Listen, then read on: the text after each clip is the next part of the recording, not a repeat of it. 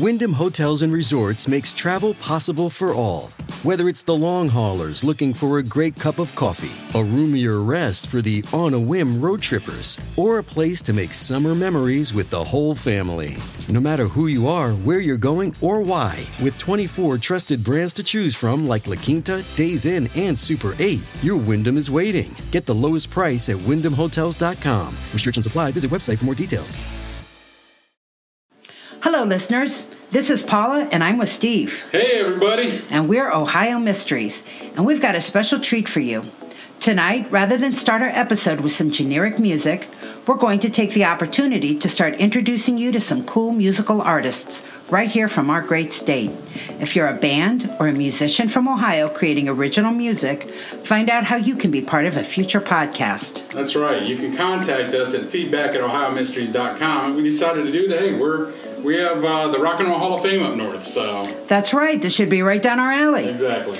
Right now, we're going to let Dustin Hodgkinson of Greene, Ohio, set the mood for tonight's mystery.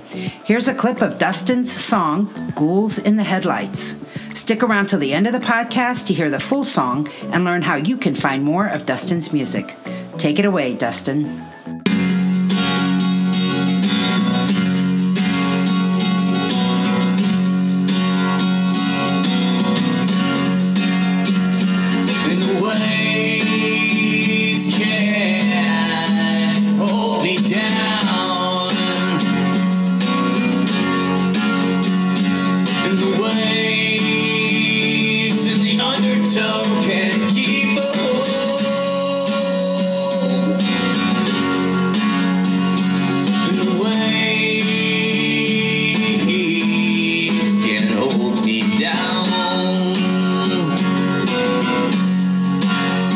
Listeners, and welcome to Ohio Mysteries.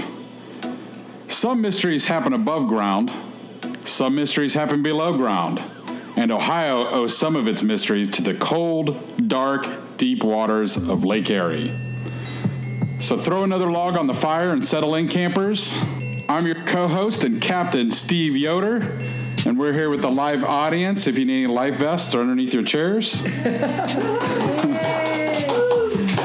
With me, as always, is the award-winning journalist Paula Schleiss, who spent 30 years at the Akron Beacon-Journal, at one point researching and writing about shipwrecks hidden below our beloved lake. Hi, everybody, and thank you, audience, for being with us tonight.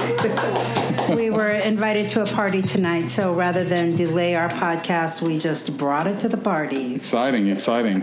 Paula, shipwrecks fascinate me. You know, my son loves shipwrecks. He even built the Titanic out of Legos, and it was pretty impressive, the details that he put into it. It's pretty amazing. But yeah, just shipwrecks in general, there's so many of them, and I cannot believe how many are in Lake Erie. Oh, and well, you know, probably the most famous shipwreck of the Great Lakes, of course, was the wreck of the Edmund Fitzgerald, and that was headed to Cleveland. It happened in Lake Superior, so it doesn't qualify as an Ohio mystery. But yeah, there are a lot of cool shipwrecks, and you know, I think we're all kind of fascinated by them because, you know, it's when you die in a shipwreck, it's not the ship that's killing you, it's the aftermath, and you don't know what that's going to be. You might be tossed overboard, and you have nothing to cling on to, and you're just treading water in a storm. Or you might be out in the ocean, and it's dark, and there are sharks under your feet, and you have no idea when one's going to get a hold of you. Right. Or you might make it to a lifeboat, but it's January, and there's a winter blizzard going on. Right. It's like it just chills me when I think of the ways that you can die in a shipwreck. Oh, yeah. I was on a cruise a couple of years ago, and of course that was going through my mind, even though, you know, it was nice, smooth sailing, but it always goes through your mind, you know, what if, and... Right. I took a picture of a banister out there that had some like duct tape on it, and I'm like, seriously, is this is this code? Duct tape holds the world together. You were fine. Right, exactly. You know, in the grand scheme of things, one wouldn't imagine Lake Erie to be such a monstrous threat. I mean, surely traversing the wide Atlantic or Pacific Ocean would be a scarier endeavor. You know, and on paper you might think that Lake Erie is the second smallest of the Great Lakes, and it's the shallowest. And Rita, you had asked me this question earlier. Her average depth is only 62 feet. That's a 6-story building. Right. That's why Lake Erie would freeze over at times. Yeah. They would actually have to use dynamite to, blow away the ice. Well, and her deepest point is only 210 feet, and it's less than a football field. Wow. And that's the reason it is deceptively dangerous, because if you've got a big, deep body of water, the water can absorb the wind, absorb the movement. It's not disturbed quite as fast as a shallow lake. And on Lake Erie, winds that are not necessarily going to rock your boat in the ocean can whip up into these huge waves on the lake. Wow, that's interesting. And so that is why Lake Erie is so dangerous. Now, take the scariest of the Great Lakes, Lake Erie, and turn it into a highway. In the 1800s, the late 1700s, 250,000 people a year were using the lake to get to the west. They didn't want to take machetes and hack through this wild forest. Nobody had right. Take the easy way. You get on the lake. So you've got the most dangerous lake, and you've got 250,000 people traveling it every year. And the end result is Lake Erie has consumed more than 1,500 commercial vessels. Some say up to 3,000 vessels in its history, and thousands of travelers met their doom in its murky waters. As a matter of fact, it's believed that Lake Erie has a higher concentration of wrecks than any other body of water on the planet. Think about that. Think of the lakes and the seas and the oceans. I think of the Mediterranean alone, or the English Channel. You would think. The English Channel, You would think.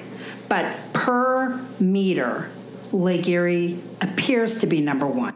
And, and most of those shipwrecks have never been found. In that shallow of water. Yeah. Well, between its punishing waves and its dismally dark water, it's about as unfriendly as an environment can get.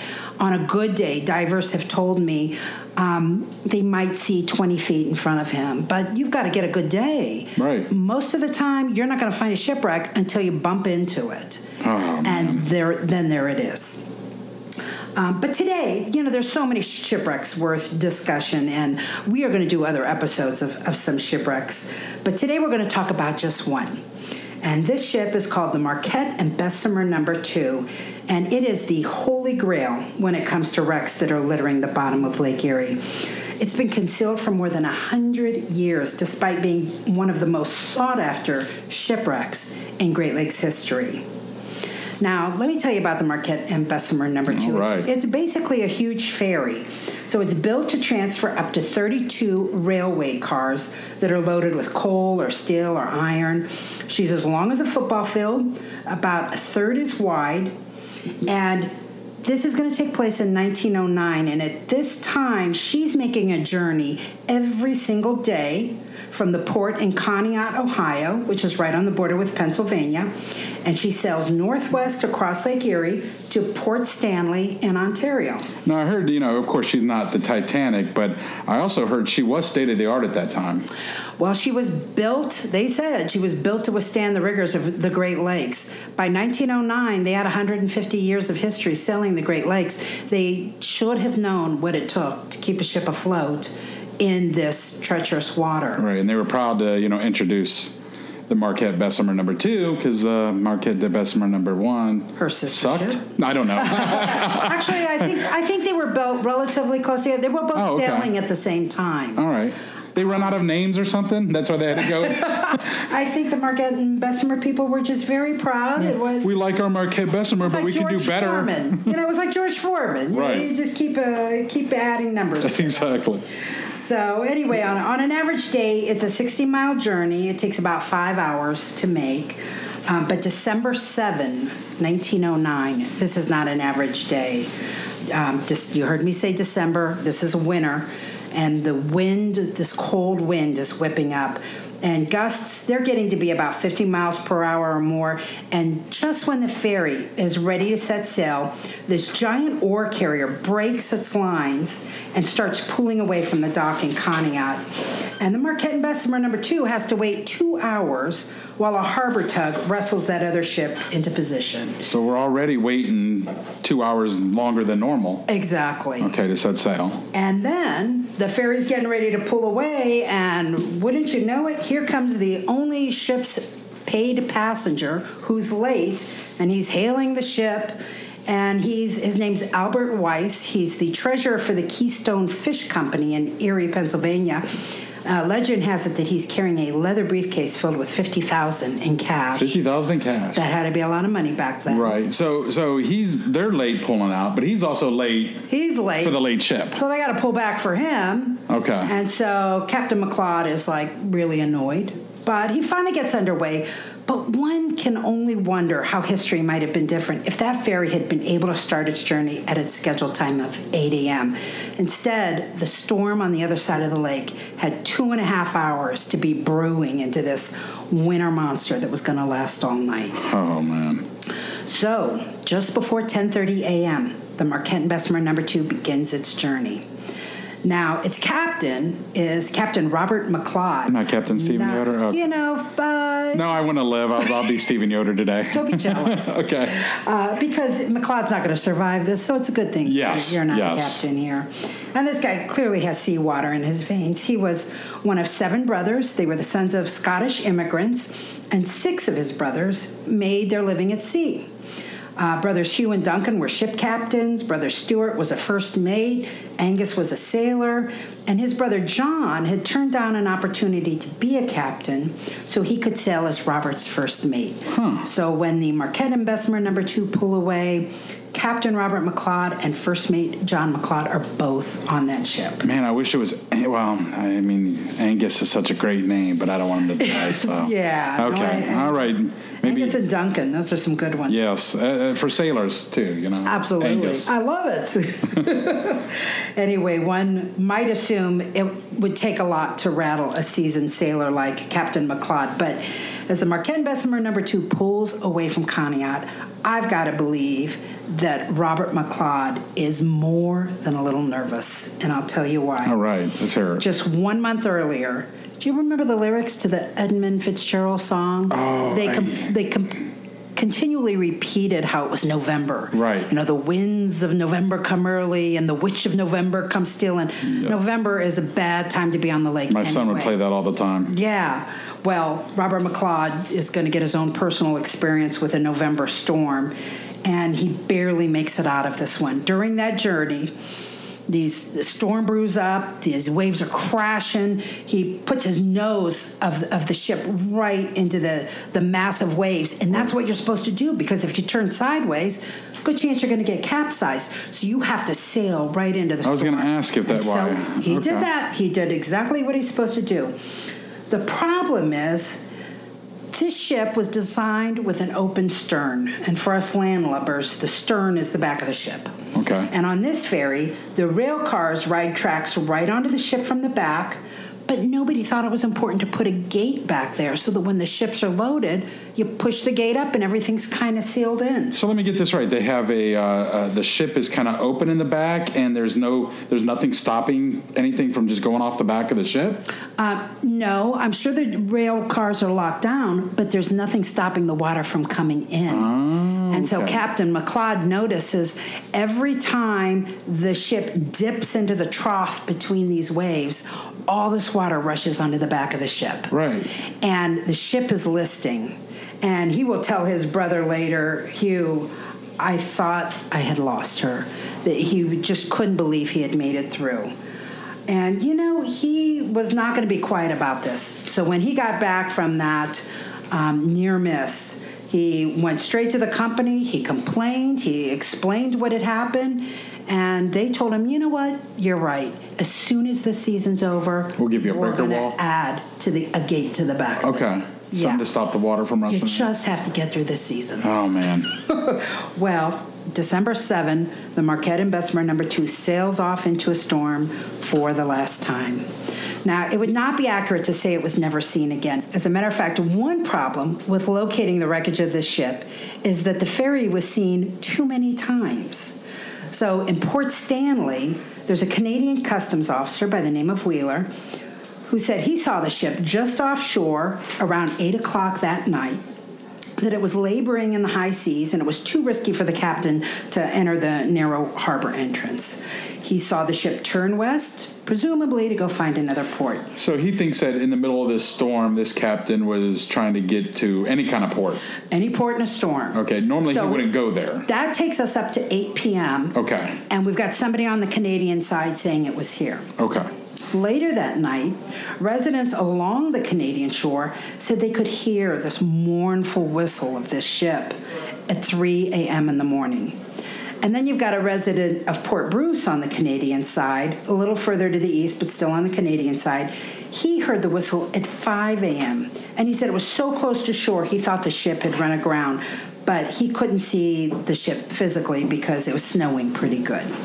So you've got all these sightings and hearings on the Canadian side.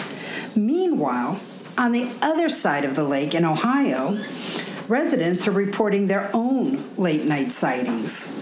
So east of Conneaut, you've got a woman who is adamant that she saw the ship's lights and heard its whistle that evening. So this is just east of where the ship is supposed to go. Right. More importantly, it's 60 miles away from where the Canadians are hearing it. Wow. It should not. You're not going to be hearing on be both in two sides. Places. Right. And they've got some really legitimate people who have said they saw it. There was a captain and a chief engineer of a steamer that was anchored at Conneaut, and they said they saw the profile of the ferry at midnight, headed east. And there was an ore unloader by the name of William Rice and two of his friends. They said they heard the ferry blowing distress signals at 1:30 a.m. So obviously the ship couldn't have been near both shores at the same time, and not surprisingly, these stories have given rise to all sorts of haunting and ghostly explanations. Oh, I love that. Let's get into that. But it could also have meant possibly. See, they should have been in Port Stanley by 4 or 5 on a normal day. And the idea of them still being out there at 5, 6 in the morning, I almost picture them desperately sailing back and forth, trying to find a port. Maybe they got to Port Stanley, saw they couldn't be there, and turned around in the wee hours of the morning and tried to get back to Conneaut. Right. I would think it would be very dangerous to go into port during a storm, you know. Right. And maybe they kept thinking if they go back to the other side, it'll be okay. So right. It's just, you just because it is a big lake, whistle. You could hope that you could get out of the storm. Somewhere. Right. And apparently not. Well, and you've got to remember that in 1909, they're pretty much on their own. There's no GPS to guide them. They navigated by compass and landmarks, but in a storm, in the dead of night, there's no visual landmarks to guide them. No Google Maps. No Google Maps. They didn't even have a communication system for reaching the world that was on shore. Wow. There was no way to transmit their situation or location. Just that helpless, mournful whistle. Just the whistle. That residents kept hearing at night. So, and they didn't even have the benefit of weather radar that might have warned them to stay put in Conneaut. Like, hey, there's a storm in Port Stanley. Let's just stay here. They didn't even have that benefit. So anyway, the next day comes. The Marquette and Bessemer, number 1, has not shown up in any port. So several ships join in the search, including her sister ship, the Marquette and Bessemer, number 1. Oh, there we go. There's Bessemer, number 1. Families are holding their breath, really hoping that the ship's going to be found. And in Erie, Pennsylvania, Sarah Clancy, she's the sister of the wheelsman, John Clancy, she thought her nightmare was coming true. The night before the ferry sailed, she had woke to tell her family she had had a dream of the ship sinking in a storm and her brother John calling out. Oh, man. So on December 12th, so this is 5 days later, the first debris turns up. The steamer, the William B. Davok, passes through a bunch of wreckage in the water. And so the ship goes from missing to sunk. They just don't know where. And then later that same day, they make a grisly discovery. 15 miles from Erie, Pennsylvania, they find a lifeboat. It's half filled with water, and it's carrying 9 men, all frozen solid. Oh, man. Now, they had all been wearing light work clothes, suggesting they had abandoned the ship really quickly. Right, because other than that, you would be grabbing, big blankets and stuff like that. Right. There were no blankets, no coats, and they were all wrapped around each other. So clearly they had made the decision to try to stay warm. And newspaper reports said the faces of some of the men were bruised and cut, and there was this strange detail. The clothes of a 10th man was found lying frozen at one end of the boat. Now, nobody's going to be carrying on an extra pair of clothes that they're not putting on. Right. And this led the recovery team to ponder whether a sailor had gone mad, taken off his clothing, and jumped overboard. And it's possible because one of the last stages of hypothermia is you feel unusually warm. Oh, absolutely. So it is not unusual in mountains. I've heard of people in Mount Everest taking off their clothes, before they die because they're very hot. Exactly. So it sounded like a legit occurrence that had happened there. And the find had one last surprise, which might have seemed odd but harmless at first. The body of steward George R. Smith was found to be in possession of 2 large knives and a meat cleaver from the ship's galley. Now, you said they jumped off the ship. They have no blankets. They have no coats. But this guy had time to grab a meat cleaver? Knives and a meat cleaver. And that little detail is going to become very chilling a few months later. So bear with me till we get to that part in the story. So the majority of the crew, including 7 of the 9 men found in the lifeboat, they lived in Conneaut. And as their bodies were brought back, 900 residents turned out for a memorial, singing Rock of Ages and other religious hymns. That's a very close-knit community, the sailing community. Right, so I'm sure they have a lot of family members on that lake all the time. Yeah, absolutely. And so over the next few months, more wreckage and a few more bodies turned up. Interestingly, on both sides of the lake. So on the Canadian side and... On the Canadian side. Ohio, Pennsylvania side. On the, in this case, the New York side. In the spring of 1910, they found an empty lifeboat broken in 2 on the rocks of the harbor at Buffalo, New York. In April, the ship's first mate, John McLeod, he washes up near the Niagara Falls Power Company in Niagara Falls. Oh, I've been there. Yeah. Yeah. Yeah. You can't go to Niagara Falls way and not see down that there. power company. Yeah. Unbelievable. In May, Chief Engineer Eugene Wood is discovered near Port Colborne in Ontario by a farmer that spotted the floating body still wearing its life preserver. Oh, so he obviously had the life preserver, but did anybody else did they say anything about anybody else in the life raft? I don't believe anybody else was found wearing a life preserver. Interesting. So one person decides, I want to get a meat cleaver and some knives to survive. And we're going to get to that really soon here. So in September, they're finding a body, once a month here. In September, a body suspected of being John Clancy. Now, he's the watchman whose sister dreamed of his fate. He was found. Now, they never confirmed his identity. They didn't have DNA back then, and by September, there's, decomp and all of that stuff. But they were able to trace his shoes to a department store in Erie, Pennsylvania, and that's where his family lived. So they believe that he was found. That's some detective right there. So go another month. Now we're in October, so we're almost, we're like 10 months after the ship went down. Okay. 2 more bodies turn up within a couple of days of each other on Long Point, which is a peninsula in Ontario. William Wilson, he's a whalesman, and the captain himself, Robert McLeod. And remember those kitchen knives found with the ship's steward in that lifeboat full of frozen bodies? Who can forget? The captain's body has deep slash wounds. Whoa. He has been apparently attacked by knives. So this has led to some speculation about what might have happened. They believe when that ship was listing, they could not use 2 of the lifeboats. So there were only 2 lifeboats. So they were fighting for them. Yes. And if they were blaming the captain and the officers... You're not getting on my ship. You sank this thing. Yeah, you sank this. We're using these lifeboats. Right. And you could almost see one or more of these men slashing at these guys with a knife to get them to... Because that happened. I mean, that happened on the Titanic. There were fights over, lifeboats. Right. Very limited space. How many people could get in there? Anyway, Steve, the rest of the crew was resigned to the deep. And strangely, nobody knows how many that is. Get this. I'm amazed that an accurate record doesn't exist. But reports number the loss of lives between 30 and 38. A range of 8.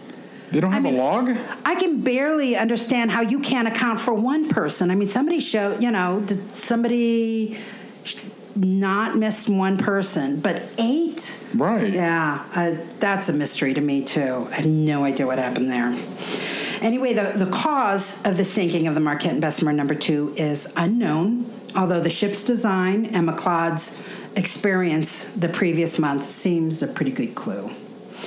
And as I said at the start, its location is also a mystery.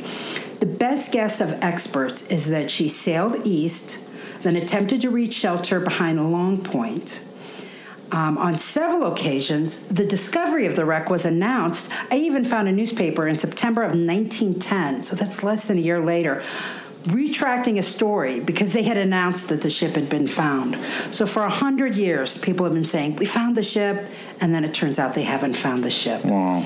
And for at least 2 decades, there are rumors that it has been found, but that the finders are keeping its location secret. But others don't believe that at all. Really, 2 decades, nobody is giving up this ghost. Right. We're talking about a pretty big ship in shallow Lake Erie. I mean, we're talking about calls here. I mean, you're thinking that, the waves could literally part the sea there, the wave being so big that the bottom is not that not that far behind. Right, right. So you're talking about just the idea of people being able to keep a secret. What's the saying? You can have a secret unless 2 people know it. Right. Well, now you've got a ship of divers out there, and they found it, and over 20 years later, nobody's revealing it. I don't think it was found. Not in this day of Facebook, it would be. But, Steve, I had the privilege. In 2004, I had the opportunity to speak with a Bob McLeod who lived in Chicago, and he was the great-nephew of the 2 McLeods who died on the ferry. Okay. So I had the chance to interview him. He was a diver himself, and he was desperate for word that the ship had been found. He had heard that there were rumors that it was found, and he was waiting for somebody to announce where it was. His family, of course, had passed this story down for a century, and it had been a lifelong dream of his to be able to dive to see it. So you said he was a diver. Did he ever go looking for it himself? No. I mean, I'll tell you, you would have to be such a specialist to dive in Lake Erie. Like I said, you've got to know what you're doing because you're not seeing anything. When you're down there, you have to dive on top of the ship and then let it bump into you, basically. So now you brought up a good point about the shallowness of Lake Erie. So remember when I told you the Marquette and Bessemer No.2 was a football field long? Yes. And do you remember when I told you that the deepest point in Lake Erie was 210 feet? Yeah, that's... So for the mathematically challenged, let me point this out. That would be me, by the way. She's talking about me. I'm talking about you. I'm talking about everybody in this room because we're all mathematically challenged, aren't we? If you stood the ferry on its bow at the very deepest point in Lake Erie, a third of it would still be sticking out into the air. Wow. If you put it anywhere else in Lake Erie, to the average depth of Lake Erie is 62 feet. If you put it almost anywhere else in Lake Erie, more than 2/3, about 3/4 of it would be sticking out of the water. And they can't find this thing? It's crazy that with modern technology, we have not been able to find this ship. On the bad girls. They're trying to make me screw up here. That's okay. They're munching on chips and trying to make me screw up. Keep this part in the episode. I will. I'm going to keep this part. Kim and Marsha. Bad We're girl. keeping this in there. Okay. Oh, okay. Don't they have like a light with SOS lights that can go? Was there any other boats on the water? Not that they could see. They're in the middle of a sort of a blizzard, so visibility is really low. I think everybody else was on time that day. And also, if for there this were, one. they were probably ships. You you can't get next to a ship that's floundering in high seas. You're going to wreck into it. Right. So you're on your own. Until that storm's over, you're on And your there own. were no lighthouses earlier. Right. We're also talking about a decade before the Titanic, too. So, technology is probably a little limited, too. 1909. Right. So they're taking coal in these big rail cars. So the railroad is loading these railway cars. They get over there, and then the trains And get then to why keep would they going. take a passenger? He was willing to pay for it, and they have room for I'm it. sure they've done that a little bit here and there. Somebody who needs to go to... Yeah. And why didn't they use cargo ships? Well, you have to have a ferry to carry vehicles. Right, and those the were train considered is a vehicles. vehicle. So this had tracks on it. Yeah. So it had would tracks just right onto the... So And coal doesn't. That's possible. Does coal like disintegrate? the coal is inside the rail cars. So the important thing is it's carrying train cars. Okay. Yeah, that's going to be heavier than the coal for sure, the train cars. So Renee, you have a question? Yes. Okay, back to the guy that was the passenger, the only passenger that got on the briefcase. Yes. $50,000. Yes. Right. Wouldn't you think there might be some treasure hunters out there trying to find what that was? well, we're hoping that a treasure hunter found it and will go to our Patreon page and... There you go. Yeah, and let us know where it's at. Exactly. The important thing to remember about these shipwrecks in Lake Erie is that it's fresh water. So things down there don't dissolve the way they dissolve in salt water. Right. So the ships down there They're probably last preserved. for a long, long time. I don't imagine money would, though, would it? I don't know. Well, if it was coin, if it was coin... Well, it wasn't. I don't think it was coin. Yeah, I don't think you would have 1909. It was in a $50,000 briefcase, coin. so it might have kept it together. Did they find any in the Titanic that were bills, paper bills? I think they did. Did they? Well, at least Bill Paxton did in the movie The Titanic. Okay, that was fictional. Oh, was it real? Leonardo is alive and well today. Oh, Bill Paxton's not, unfortunately. Float maybe. So, well, that's a good point. Yeah. If it was not like in a chamber where it was trapped, it could have floated, ended up on shore, and you'd probably want to keep it, not tell anyone. I would have been fine with the meat cleavers and the $50,000. Oh, I know. And the Is there a cook on board? Is a steward also the cook? Oh, I have no idea. Is it? I have no idea. So, yeah, that might be why he was really in a position to grab those knives. Yeah. So, Right. So I like her knives. so, yeah, just in case they're stuck out there a long time, you just cut up, fillet some fish while they're waiting to be That's what I was rescued. thinking, Maybe they were, gonna... Smack them over the head when they come by the side of the boat. There you go. There you go. There you go. Just, I actually hit the captain, And if it wasn't winter, maybe they could have survived long enough to do that. But these guys were the newspaper article from 1909 said they were frozen solid. They were frozen solid. They were frozen solid. 5 days in blizzard type weather and cold weather. And don't munch on that, Kim. Just suck on that chip very quietly. So anyway, All right. that's all I got for you today. Well, that's it for tonight, campers. If you want to know more, visit our website at ohiomysteries.com for photos, news clippings, and more on the story of the Marquette and Bessemer No.2. And if you like our podcast, please spread the word. We are on Facebook, Twitter, and would be grateful if you would like, follow, share, or retweet us to your friends or family. Would love to have them join us. And if you really, really like our podcast, our website has a link to our Patreon page where you can support us for as little as $1 a month, and we'll give you a shout out right here. Any money we get goes toward equipment, server fees, and research costs. We are so pleased to be able to share a little of this amazing musical talent in Ohio. At the start of this podcast, you heard a clip from the song Ghouls in the Headlights by Dustin Hodgkinson. You can find Dustin's music on his YouTube channel. Just search for Dustin HAJ or ReverbNation.com. We'll put links to both of his pages on our website if you have any trouble finding them. Just look under our featured musical artist link. For now, we'll leave you with a full version of Ghouls in the Headlights, and we'll see you back here next week.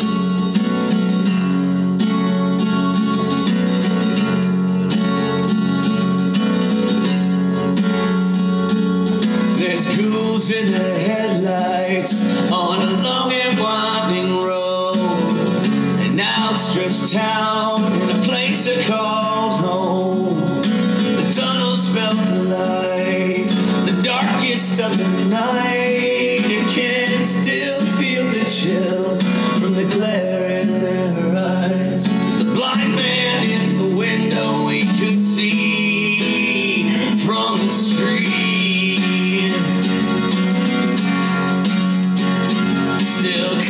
busted. Fucking creeps out my last memories.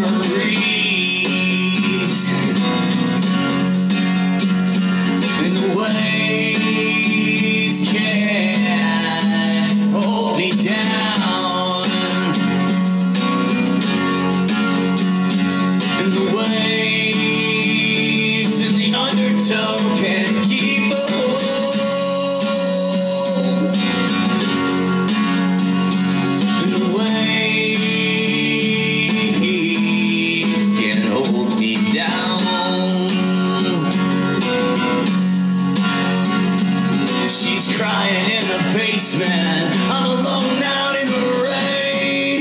There's a love I know deep inside, but it'll never be the same. The plaster's busted off from the ceiling.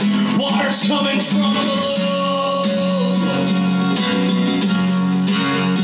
It never seemed like much of a problem, but now there's nowhere to go. And the waves can't hold me down.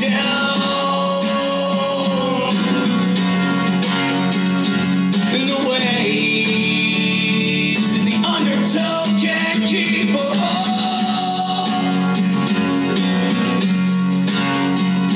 And the waves can't hold me down.